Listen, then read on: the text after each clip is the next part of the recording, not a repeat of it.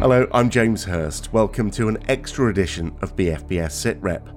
Just over a year ago, a new long-term vision for the UK's armed forces was set out in the Integrated Review. Within months, Afghanistan's government had collapsed and the Taliban swept back to power. Then, war broke out in Europe as Russia invaded Ukraine. MPs say those events mean the latest master plan for UK armed forces is already out of date. The Commons Defence Committee warns in a new report that the forces face overstretch, are too small, and are vulnerable because of capability gaps. The Ministry of Defence says it will continue to adapt strategy and response to meet emerging threats, but the MPs want the plan updated now. I've been talking to the committee's chairman, Tobias Ellwood. When this integrated review was written, over a year ago, the world looked very different. And what we're now seeing are strains on our armed forces, particularly our three conventional forces, which means that they are becoming overwhelmed. So we cut our troop numbers by 10,000, and yet here we are committing 2 battle groups to Estonia, along with all the other commitments we have around the world. We've reduced our F-35 fleet from 138 to just 48. So that's probably enough to put on our 2 aircraft carriers, but not enough if we wanted to bolster our eastern flank of NATO. And we are simply running out of ammunition as well. We've gifted so much equipment to the Ukrainians. We now recognize that there'll be a shortfall were we to take on Russia ourselves. If the amount of ammunition that Ukraine is expending, if we went to war, we'd run out in 2 weeks. So it's a very, very dangerous scenario for us to be facing. And the penny must drop that life isn't going to get any better anytime soon. Authoritarianism is on the rise. Russian aggression won't stay in Ukraine itself. You've got the head of the British Army actually saying that there's a 1937 feel to the world today. So I do hope this report will land, and whoever will be the next Prime Minister will recognize the need to protect our economy by investing in security. You mentioned there the idea of the forces being overwhelmed. The report uses the word overstretch. In terms of the men and women of the armed forces, what's your worry about what might be demanded of them? Well, it's always the service personnel that love, going on the operations and so forth and doing the training, but there's also demands on the family. And if you send personnel abroad and they're constantly going from one exercise or one operation to another, then that does place huge pressure on the family unit itself, to the point where eventually something has to give. And usually it's the person in uniform then having to quit the armed forces themselves. We've seen this time and time again. So you need to have the resilience in place, the size of the armed force, to be able to make sure you can meet your commitments and have the spare capacity as the threat picture begins to erode. And we don't have that at the moment. We have gone the wrong way. We've actually reduced the size of all three armed forces. They are extremely capable, extremely professional, just not enough of them. You're recommending a new chapter to update the integrated review in light of what's happened since. Presumably you don't just want words on a page outlining how things have changed. You want actual changes. What are they? Yes, I mean, it's very interesting hearing the Defence Secretary perhaps liberated because there is a leadership contest on, so therefore he's freer to speak his own mind. I think finally being able to say public what perhaps he's thought for a little while is that the defence budget is too small. It's a peacetime budget. During the Cold War, it was at 4%, and now it's just over 2.2%, and it does need to increase. We do need to make sure that we have the size of infantry that's going to meet the requirements and the taskings that we're going to place on them. We need a greater force presence in the maritime environment as well, not just high caliber ships such as Type 26s and Type 45s, but also more rudimentary constabulary work, so we can patrol the Black Sea or the South China Sea or indeed the Atlantic and so forth with a force presence that is able to offer the tripwire should something more serious happen which then brings in the bigger forces to be able to stand and defend, to hold the line. These decisions are not just about money, and to quote former Conservative Prime Minister, there is no magic money tree. It's also about the priorities that you take. And I'm intrigued by a phrase in your report describing the UK defence as arrogant and unwilling to learn lessons. So, what lessons can be learned to make things better here? It has been frustrating to hear again and again and again that there's nothing to see here, that despite the scale of change in the threat picture across Europe and indeed beyond, in recognizing how our world is changing, that there was no requirement to visit the integrated review at all. And that is arrogant, I'm afraid, because we all know that we have entered a decade of instability. And there is at the moment a vacuum of leadership in Europe, which Putin is actually exploiting. It's normally Britain that steps into that vacuum, by the way. That's historically what we've done. You're not going to see France or Germany doing that. You're not probably going to see the United States doing that as well.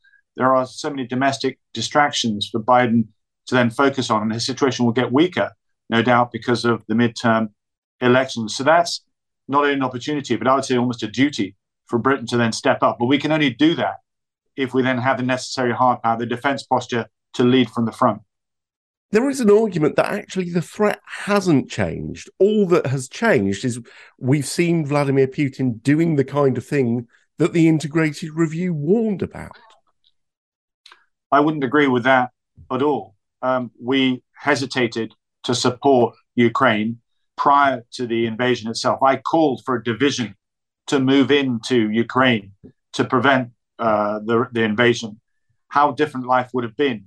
Look at the fact that grain can't leave Odessa.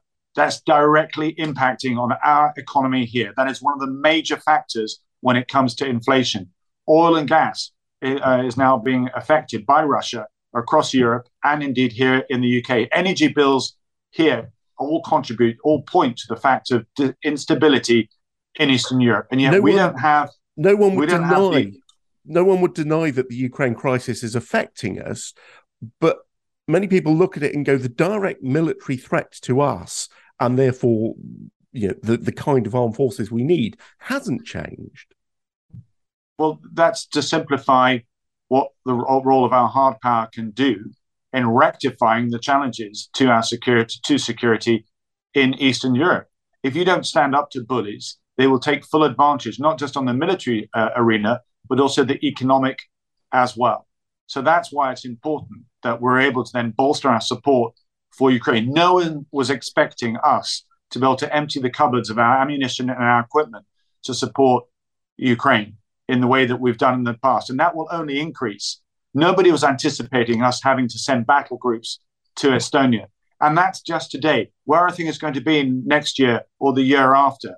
And if you need more equipment, you need to start designing it and making it today. We can't leave it until it's too late again. I stress the fact that there is a 1937 to the world right now. Absence of international leadership, nations rearming, authoritarianism on the rise, weak international institutions unable to hold errant nations such as Russia to account. And there's a vacuum there for leadership to be filled. And again, it should be Britain that steps up to the plate. We can only do that if we increase our defense budget and increase our defense posture for the Army, the Air Force, and the Navy. I mean, you point to that warning of a 1937 moment. Equally, the head of the Navy this week warned China in the long term is a bigger military threat than Russia.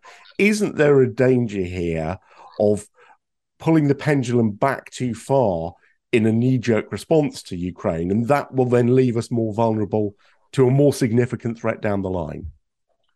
So you're absolutely right. You're sort of making my point, is that the world is getting more dangerous. We have two spheres of concern, not just in Eastern Europe, but in the South China Sea and around China as well. They are actually related because it's my view that Russia and China have recognized after Afghanistan just how weak the West has become. And they've chosen this moment in the time frame to step up, to challenge the international rules-based order in a way that we've not seen before. It won't change China's behavior by sending our aircraft carrier through the South China Sea every couple of years. You need to be sending ships through every month or so. So that means more rudimentary constabulary type ships that can patrol.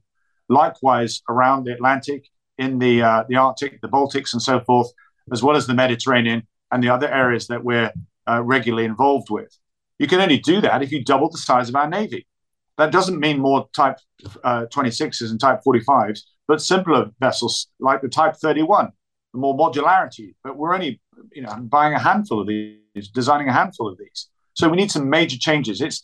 But it is a requirement that the penny must drop. We must have that Sputnik moment that the world is moving to a very, very darker chapter. And we need to wake up and lead. You are just back from visiting Ukraine and its neighbor, Moldova.